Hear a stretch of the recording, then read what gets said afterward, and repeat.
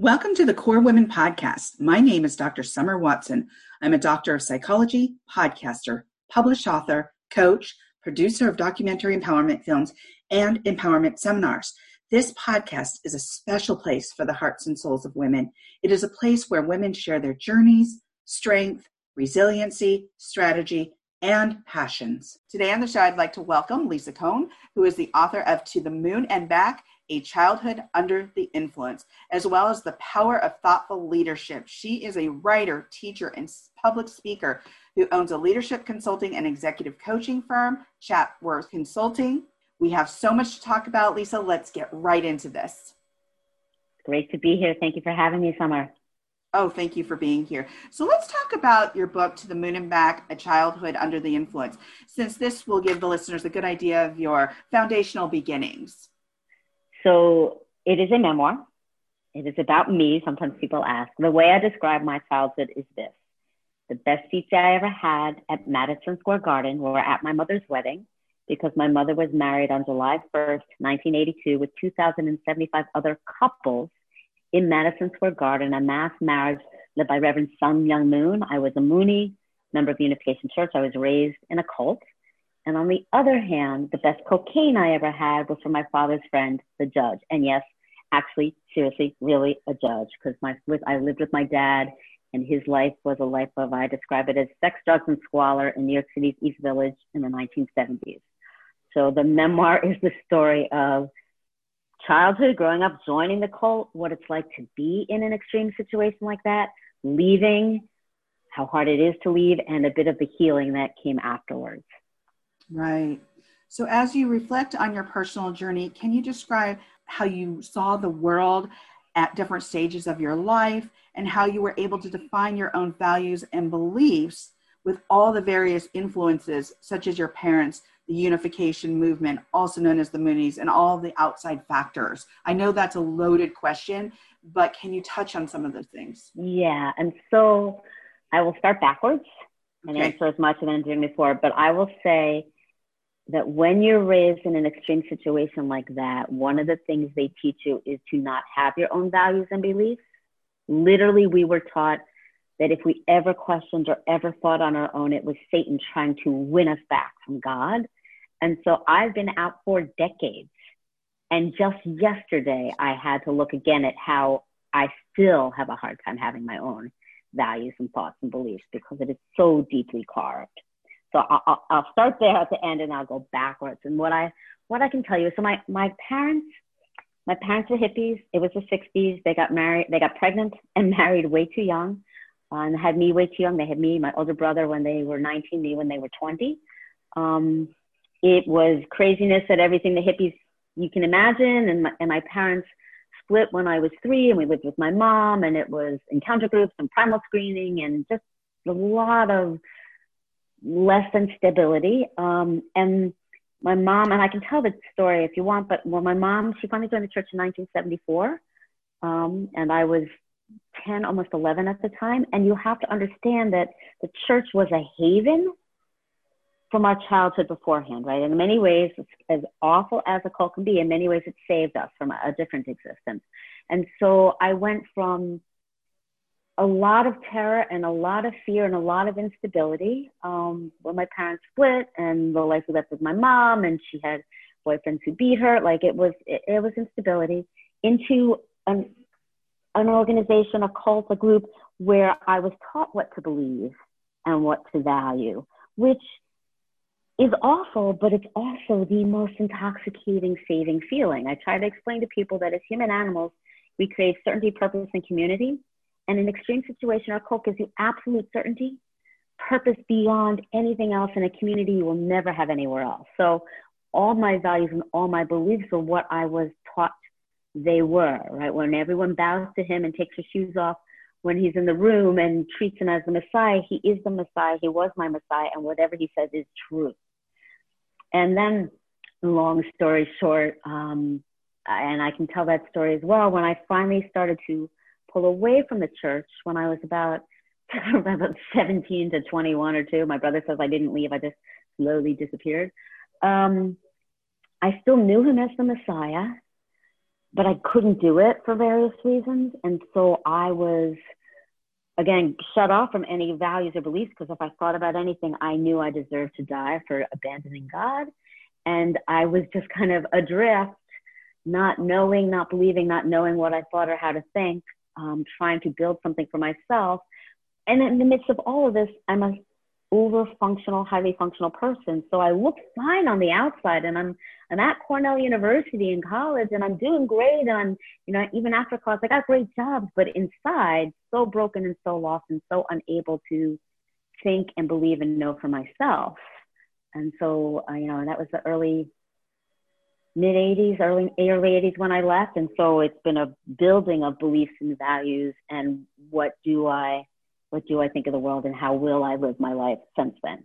So broad question, really broad answer. Tell me where you'd like me to go more with it. Oh, well, you did a great job, because it was a loaded question. And so you really touched on some really interesting things, because I'm going to go back to what you said about human beings wanting to have a purpose, wanting a community, and certainty, right?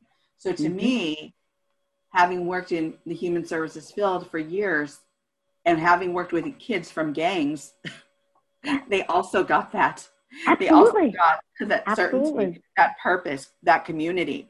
Absolutely. And here you are, as a youngster, your parents have split. There is uncertainty there. You don't know if you're going to be abandoned, so part of your book, one of the things that really got me in the beginning of your book is when you're sitting outside of your mother, the bathroom, because your mom's getting ready in the bathroom, and you're just sitting there, and she's like, why are you sitting there, essentially? And you're basically in the book saying, because I don't want to be too far away from her. Yeah. You fear losing her. Yeah. And you're so young at that point, and so you're really trying to grasp onto something that's tangible, that's something that's concrete, something that's going to stay, and be there for you, because you've seen all of this chaos already. And so here you are, your mom's trying to find out who she is and dabbling in this religion or that religion, and then gets hooked into the Moonies. And of course, you want to align with her because you're a youngster and you don't want to lose her. Absolutely. And so you get drawn into this. And of course, this is going to be the foundation for your belief system. Now, saying all of that, I went to Berkeley, and there were Moonies around the campus quite often. Of course there were. Absolutely. Where else would we be? Yes. Right. And so it was interesting, because one of the young women who I knew of, she got pulled into the organization, and her parents had to actually come out and have somebody help what we call deprogram. Yep. And so with telling you this, my question to you is, how did you find help in regards to your own deprogramming, so to speak? That's a good question. So I would say, I want to step back for 1 second, because sure. yes, my parents split, my dad left, and my hugest fear was that my mom would leave. And so I lived my life to never let her out of my sight. I spent, whatever, that terror. And now my brother tells me he always used to tease me that she would leave, but that's a whole different sibling kind of thing. But as you go further into the book, what happens, if you forgot to the part, is my mom finds a church. We become members of the church. And at that point, we're living with my grandfather.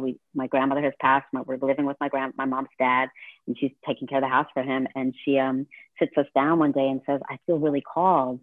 What should I do? And we say, leave, go, move into the church and leave us. And so she does. And then in the church, right, to talk about the belief system, right? In the church, I was always thanked. There's a concept of indemnity, where you suffer to pay for the sins of your ancestors, and so that your children don't have to suffer, right? And so everyone would say, thank you for living without your mother. You're so amazing to live without your mother. And so I never lived with my mom again. And if I missed her, I was sinful. And if I was sad or angry, I was bad. So, right, my brain is caught in this box of don't have wants, don't have needs, don't have beliefs, don't have thoughts, just follow what Father, Reverend Sun Manu, my true father, says. So how did I heal from that? Yeah. Yeah. So when I first left, I just shut down, right? When I started to leave, my college years went like this. Freshman year, I almost jumped off the bridge at Cornell. Sophomore year, I became extremely anorexic. Junior year, I did a hell of a lot of cocaine. And senior year, I just started getting in more and more horrendously dysfunctional, abusive relationships. Left college, still functioning really well on the outside, left college and got engaged to someone who drank a hell of a lot and was mean when he did. And someone eventually pointed me to Al-Anon, of AA. AA is for the people who have their arms around the bottle, right? Al-Anon is for those who have the arms around the alcoholic. And I crawl into the Al-Anon meeting thinking, tell me if he's an alcoholic. There's no way I would ever be with an alcoholic. I'm way too smart for that. Only to find out there are a myriad of reasons why. And I also crawled into those rooms thinking, oh, these poor people with such low self-esteem, not knowing the depth of my self-loathing and self-revulsion and shame that I literally touched on yesterday, decades later, still shame for leaving the Messiah and abandoning my responsibility. So healing was a process of, as my brother says, when you sit in these rooms with like hundreds of people and they all have these really tough lives and you tell your story and their jaws all drop, you go, oh, maybe it was hard. Who knew? I know it's weird, but maybe it was hard. It was a process of first seeing that a lot happened to me, that I was broken, right? That I really was broken. I was on the Megyn Kelly show when the book first came out, and the producer said to me, were you brainwashed? Right? I wasn't brainwashed. I was pickled in it. So it wasn't even deprogramming. It was allowing myself to first begin to find something, right? I was only 10 when we joined. I didn't really have a self to go back to. So it really was a process of, oh, wow, this wasn't good. Oh, wow, I'm really scarred from it. Oh, wow, my dad is an alcoholic. It's all over my family, right? Oh, wow, even just 2 years ago, I left my cult in the 80s and only recently found the community of cult survivors, and was sitting in a room when a person put up they were giving a speech of the way it affects your brain when you're a second generation, when you're born in or raised in it. And I'm looking at this list going, oh my God, that's my brain. It was like a picture of my brain. It was carved in really specific ways that are still there. Self-compassion, still there, right? And so it wasn't even deprogramming. It was first allowing myself the thought that I could think for myself, that I could have wants, that I could have needs. I have this great ability to read someone's needs and wants before they know they have them, and to meet them before they've ever realized they have them, right? Right. I'm really nice to be around for a lot of people.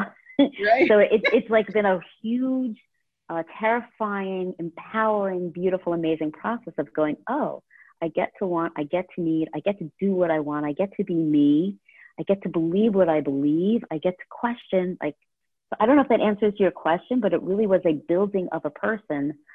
There was some truth to me beforehand. When I wrote the book, I decided that I like to look for the good, and the good I got out of the church was that I was so loving, because when I was young and I knew I could do nothing real for God, I decided I would just love everybody so much.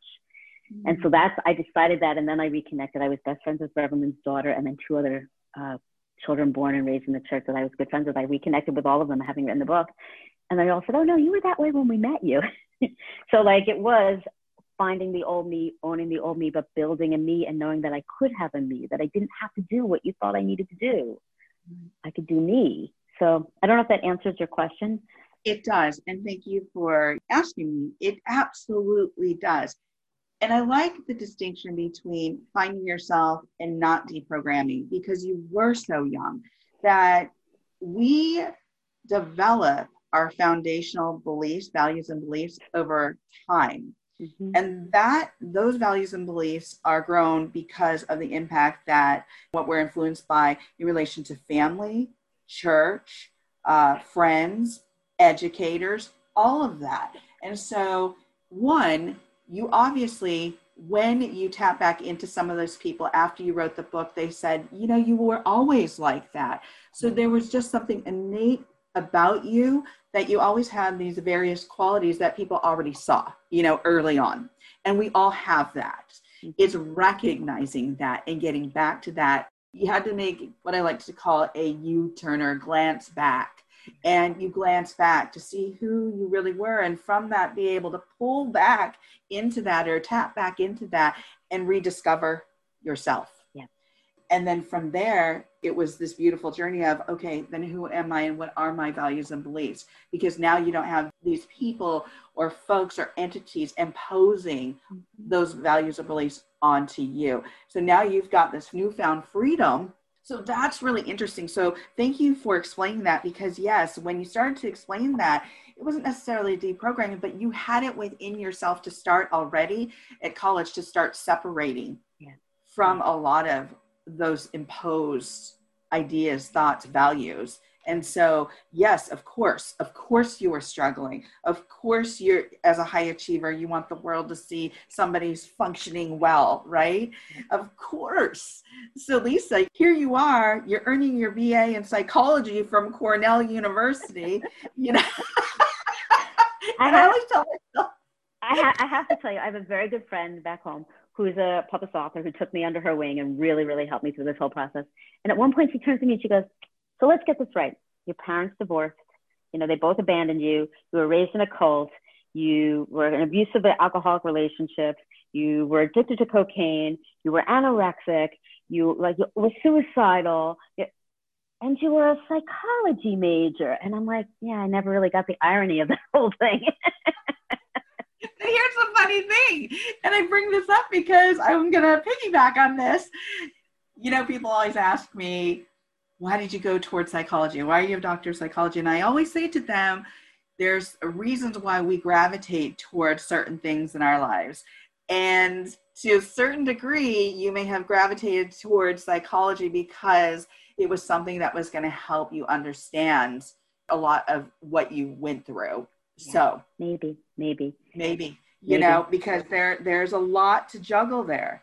There's a lot to uncover there. It's like that onion where it's layer upon layer, year upon year. And that's a lot of influence where you have to uncover. And you're basically trying to do this alone as a young woman.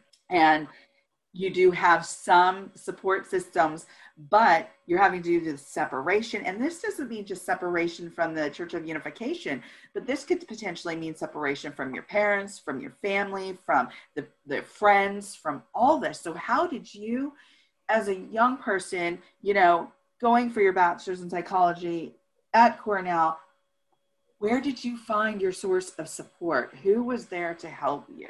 Funny, I talked to that person today because it is my birthday and they just called me. Yeah. So, by the time I got to Cornell, so I also want to point out that involved in this whole thing of building myself, again, long story short, right? I was best friends with Reverend Moon's children, one of his daughters.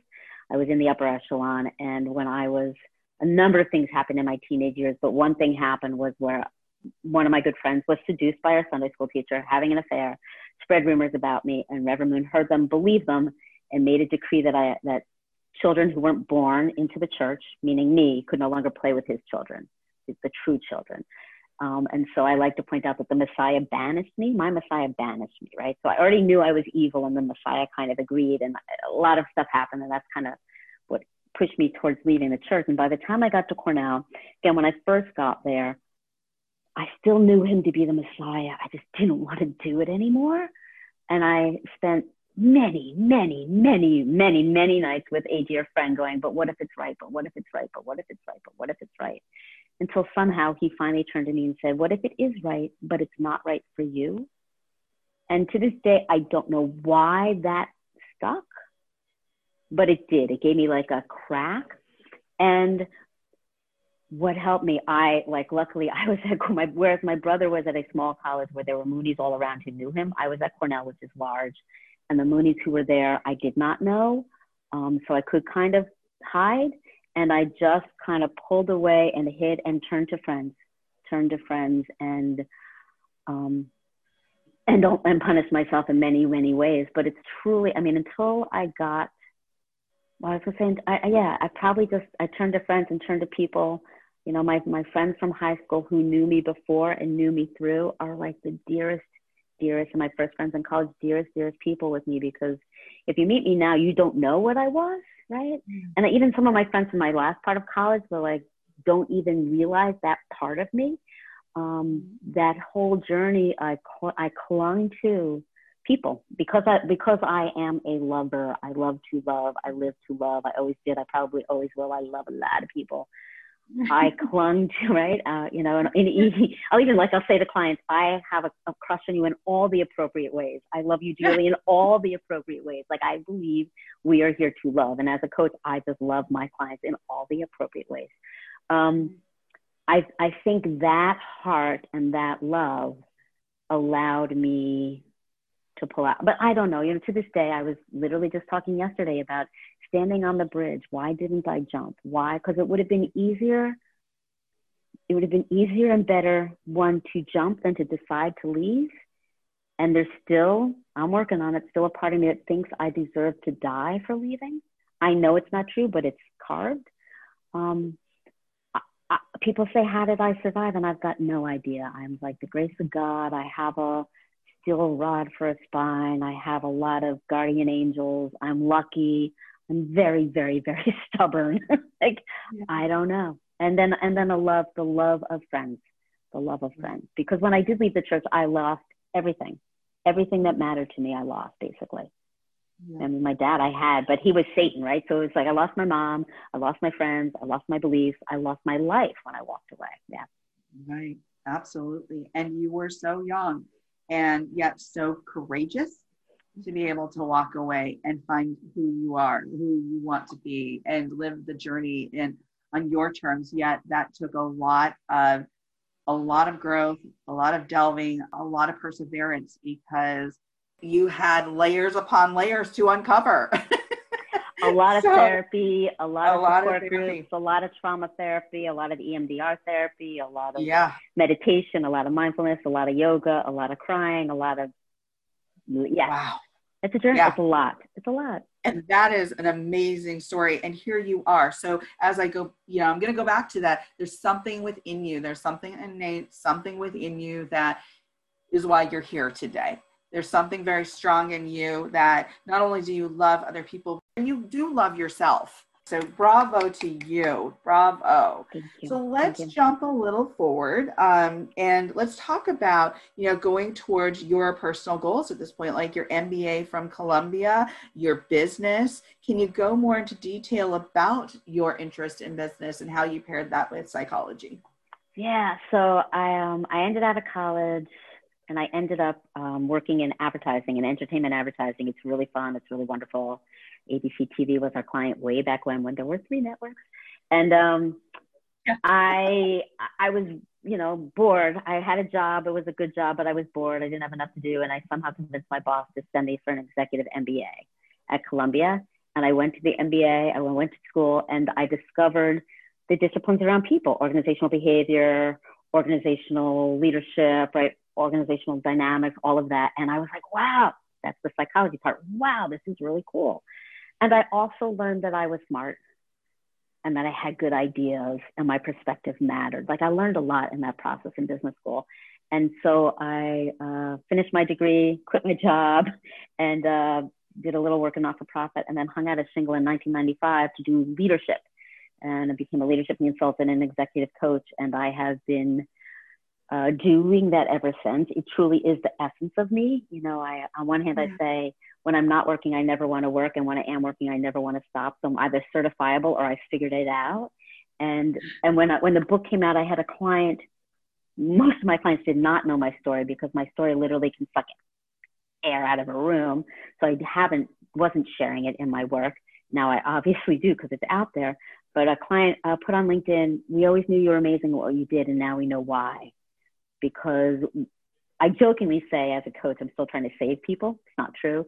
But all the tools, all the resources, all the learning, all the self-love, all of that I had to find to heal, I get to give to people in my business. Sometimes I use the word love, and sometimes I use more technical business type terms, right? And I will talk about love and fear, and my clients laugh. I'm like, yep, there's love and there's fear, and it's true, right? But the work I do working with organizations, we do a lot of work with not-for-profits as well, Fortune 50 companies, truly help. I mean, I just think I'm helping other people find themselves, take care of themselves, love themselves, treat other people nicer. Oh, and you know what? Then the business does better. I mean, I can do all the strategic planning. I can do all the business stuff too. Right. But it really is about the essence of people, bringing my best. We call it thoughtful leadership in my business. It's being present, being intentional, and being authentic. Who am I? Am I really here with you? And what do we need to get out of this? And how am I really going to look into your eyes and heart and connect with you and build a better future together? So I'm lucky to do what I do. Well, you have come so far in your own personal development as well as your professional journey. And we're getting towards the end of the interview here.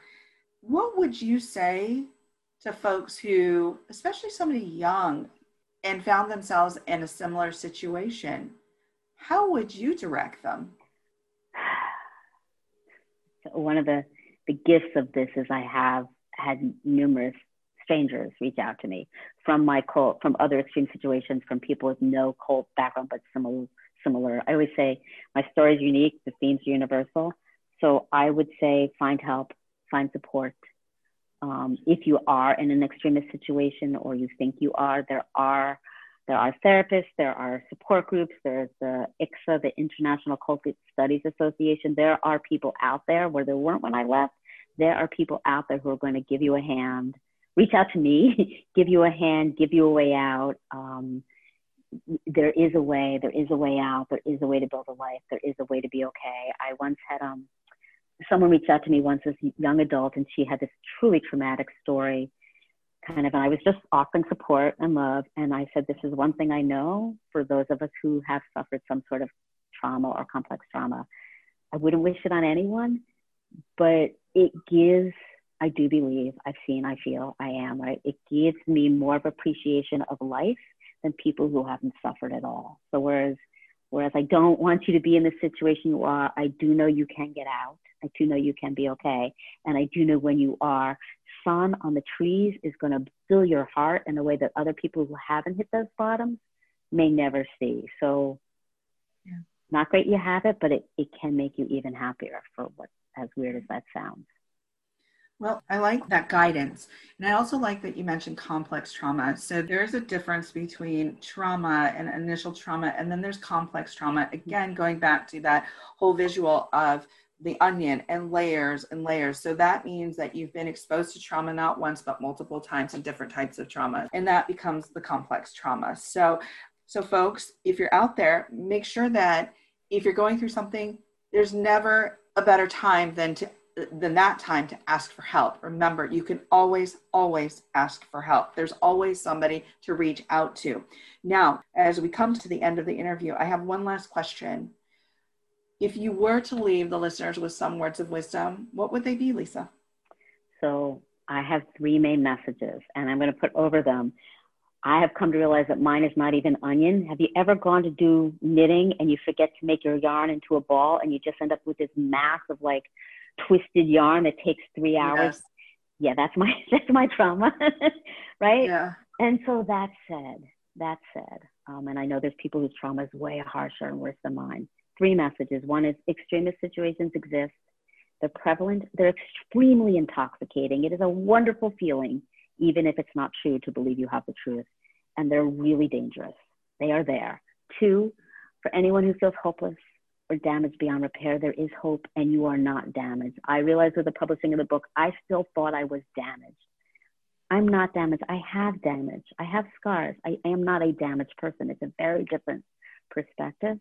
And the 3rd, from my own experience, from my work as a coach, I do know that as a species, we're generally way too hard on ourselves, too perfectionistic, self-critical, self-judging, self-bombastic. And we just need a huge dose of self-love and self-compassion. And if you can't see me, I have my hand on my heart, because I walk around with my hand on my heart almost all day long, loving myself. It's very soothing. You put your hand on your heart and say, Tara Brock, it's okay, sweetheart. It's okay, sweetheart. Right?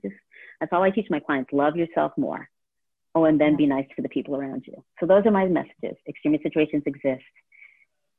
There is hope. You are not damaged. And love yourself. Love yourself first, foremost, and more. Those are my messages. Well, I think those are wonderful words of wisdom. Thank you, Lisa, for joining me on the Core Women podcast today, and happy birthday. Thank you, and thank you. Thank you for having me, and thank you for wishing me happy birthday. Absolutely.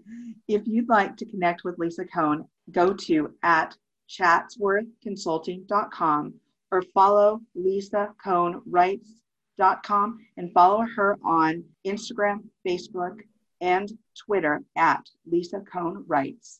If you need a strategic empowerment coach, contact me. If you want to tell your story of empowerment or how you have reconstructed your life to drive change, send me a video or an email of your story, providing permission to use it on my social media platforms. If you want to be featured on my podcast, reach out to me at info@corewomen.com. I want to hear from you and to get to know you. You are now part of the Core Women home. Let's get to know each other. Let's learn from one another. Please follow Core Women on Facebook, Instagram, and Twitter.